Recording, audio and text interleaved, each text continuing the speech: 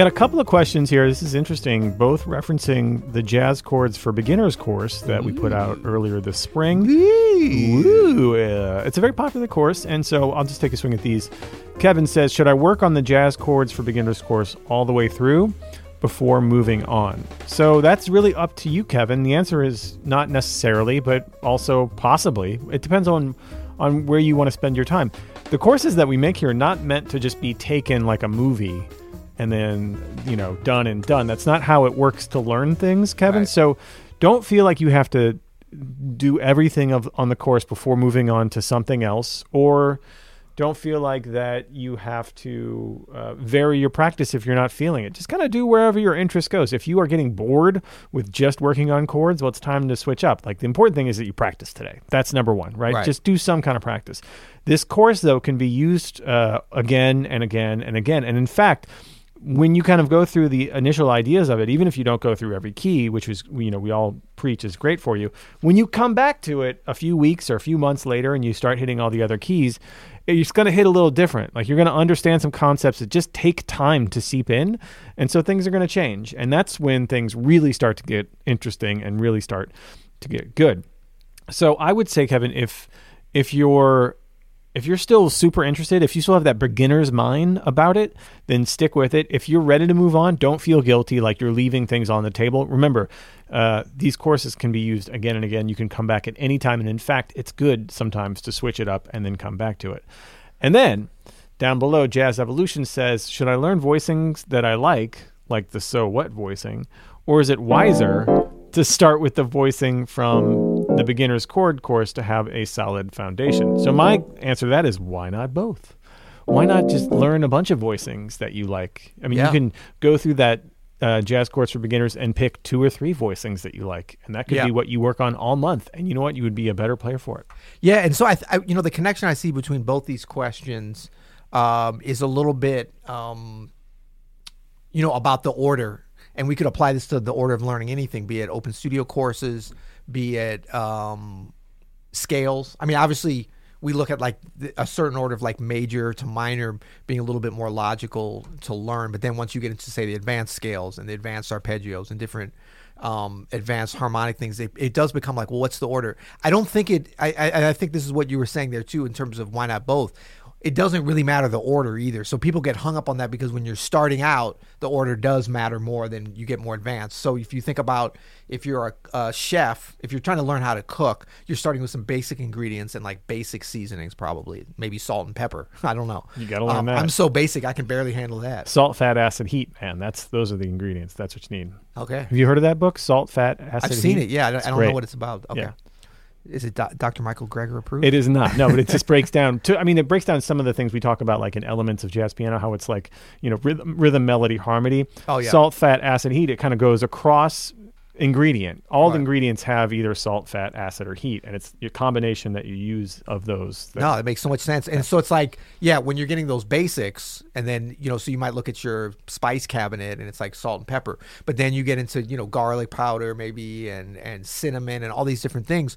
So it becomes less, like, you don't want to start out your first seasoning as cayenne pepper, because you're not going to know how to use it and it's dangerous, but used correctly in the right amount. So it's a more of a sophisticated thing. So as you're moving along and starting to learn these things, the order doesn't matter as much, but you want to introduce them and stay with them long enough. And to your, question, Kevin, about how long to stay with, Jazz Piano for Beginners. No, what was it? Jazz Chords. Jazz Chords for Beginners. Yeah. But any of the courses, it's like, you don't have to master any of those necessarily, but you want to kind of use some discernment when you are getting enough, because you can come back to it. So you've got your cinnamon, you got your cayenne pepper that you've tried out and you've learned some. You'll come back to it later when you're feeling better about combining these things, because all the content we do is evergreen. And the great thing about jazz and I think the evolution and the revolution of jazz and how it continues to evolve every day, hopefully, because this art form is alive, is that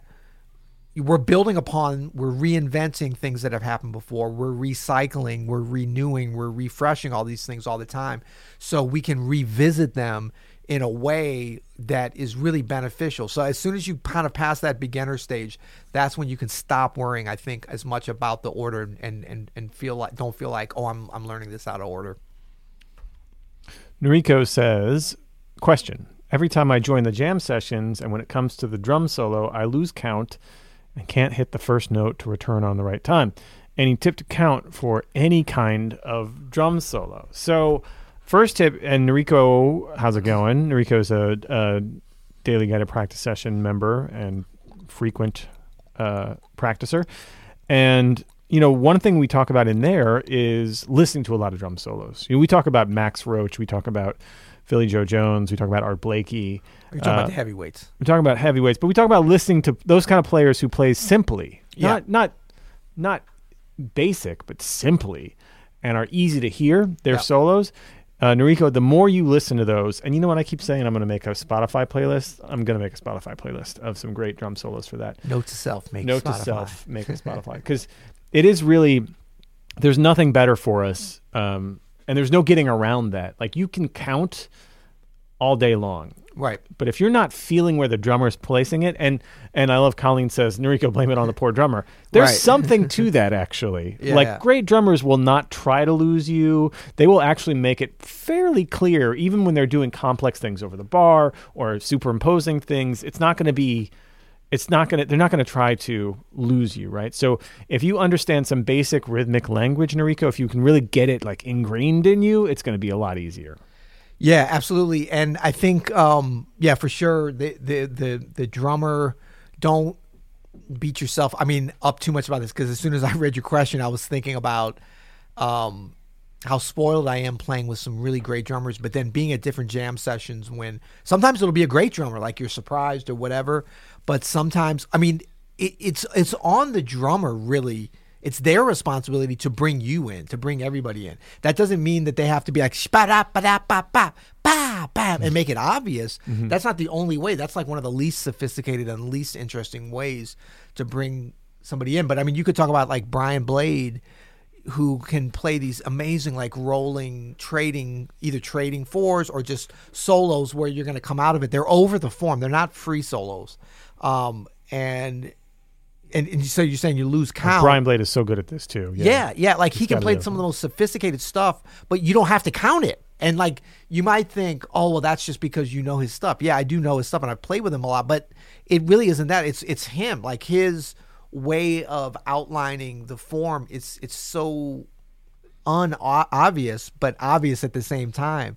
And so I think that sometimes with lesser drummers, less experienced drummers, less skillful drummers, we have to work harder to count and stuff. So when you lose count, it is hard to come back in. But what you got to do, it's like that way of counting too, where you're counting, but you're not so rigid that you're locking them. Like you could count perfectly, and if the drummer doesn't have great time, you've got to feel where they're pushing or pulling. You have to know. Or like look for clues of where they're playing something with the form. Unless sometimes they're just not playing the form, so don't even waste your time counting that. Just wait till they come back in, and hopefully those are the kind of drummers that need to do ba-da-ba-ba-da-ba. Yeah. Splack, yeah. If they're polite, they're going to be like,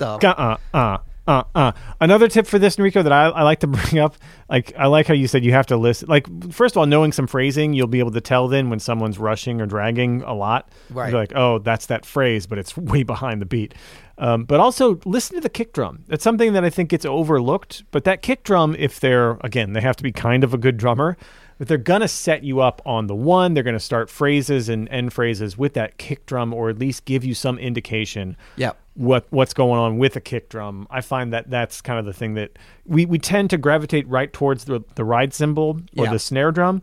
But if you can lock in on the kick drum during a solo. Yeah, and the hi-hat. Exactly. Yeah. Then when you get those feet, like lock in on their feet, you're gonna feel their foundation. Right. You know? Or lack of. Which is what it is sometimes. But you're still gonna have a better clue into, even if they're a little bit off as to where they are. And I would say even like find that thing, kick drum, hi-hat. Maybe they're not playing those at all. Maybe it is on the, like you have to use it as an opportunity to learn how to find out what you have to lock into, whatever the skill level of the drummer is, as quickly as possible. And then sometimes too, you can kind of look at, like maybe the drummer's a little weaker, but the bass player is really strong. So during the drum solo, believe me, if you as a pianist are worried about what's going to be happening and feel like you lose count, the bass player is probably really worried because we can always be like, oh, I wasn't hearing anything, so I didn't come right in. Yeah. So the bass player, so sometimes you can look at him or her, and the bass player that is, and be like, kind of start to see where they're feeling things and where they're going to come in, work together kind of thing. Yeah, they're great at that. Yeah. Thank God for the bass players. Yeah, exactly. Evan says, what should I do when I feel like my improvising has become very repetitive? It sounds like I just keep playing the same thing over and over. How do you suggest I can help with that or Evan? fix it? Evan, he's up there. Oh, yeah. I see it. See it? Nice. So, man, this is something we've talked about a little bit in here, and there's a couple things with this, Evan. So first of all, I'm about to give you some like solid practice things to do that are like drills. And so I want to just put a caveat on this, that the goal with this is really to be able to play what we hear inside and to get that music that's inside of us a clear path to the instrument. However, but I knew there was a but coming. Yeah. I just want to clarify that before, because we're going to do some very restrictive practice here, right? But this can be really helpful for this specific thing that you're dealing with, which is common. It's common to feel like I remember when I was in high school, I always would start like all my phrases. I heard a recording of myself and everything was like,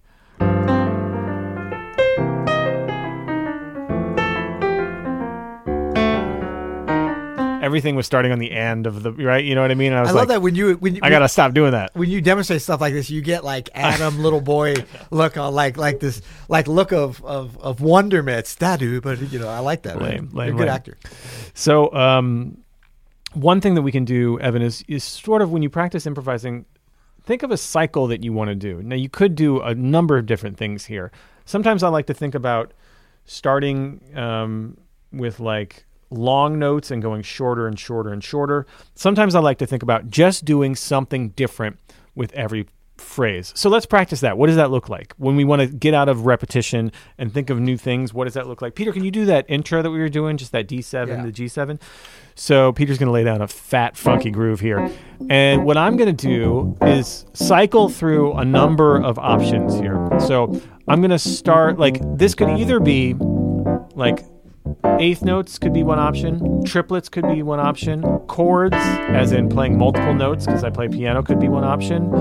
Trills could be one option, or we'll put in, like, this kind of stuff, right? What else could be an option? Like playing out could be an option.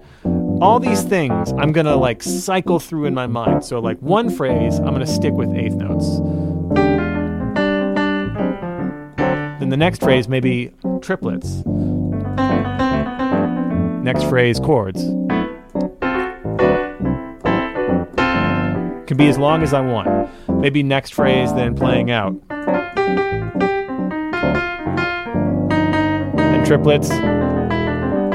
Then chords. Then trills.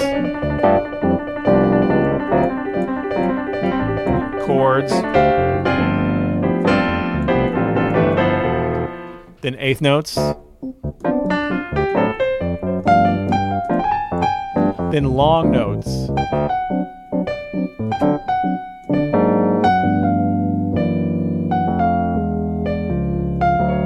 Then out. Then chords. See what I'm saying? So it's a little formulaic if we just do it just like that, where I'm calling it, but it's a great way to sort of get out of our heads of just...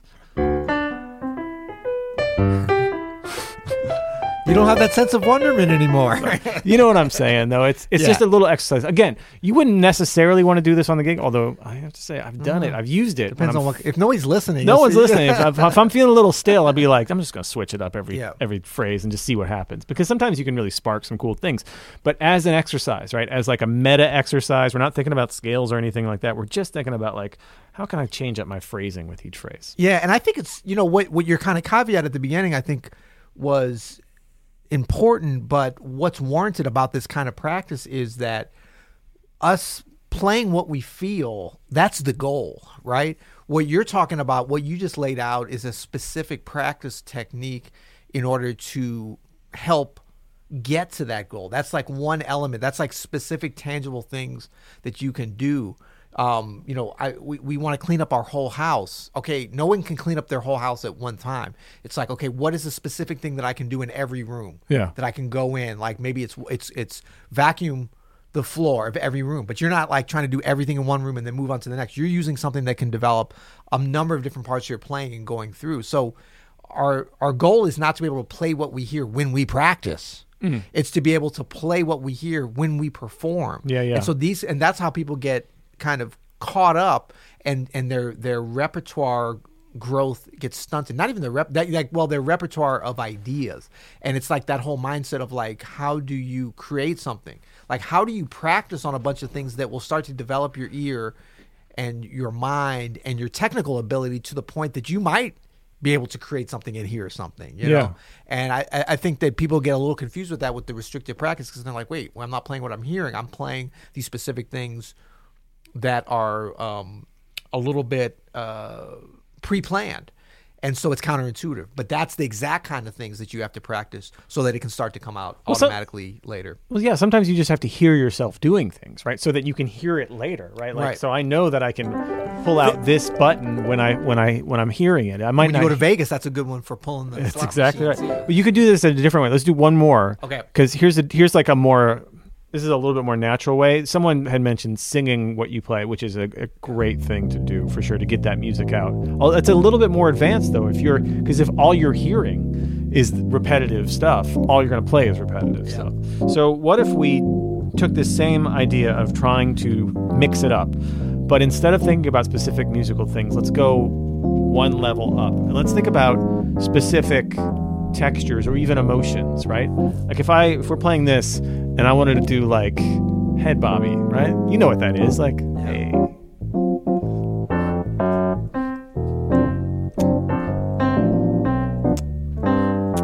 I can think head bob. What does head bobby sound like? Or what does sparkly sound like?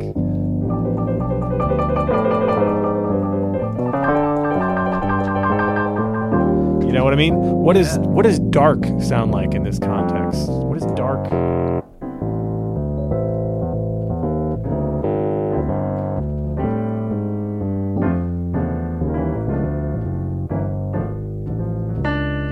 Right? What does like modern angular sound like?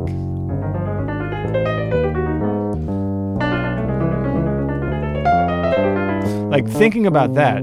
And in our practice routine, like, what does joyful sound like?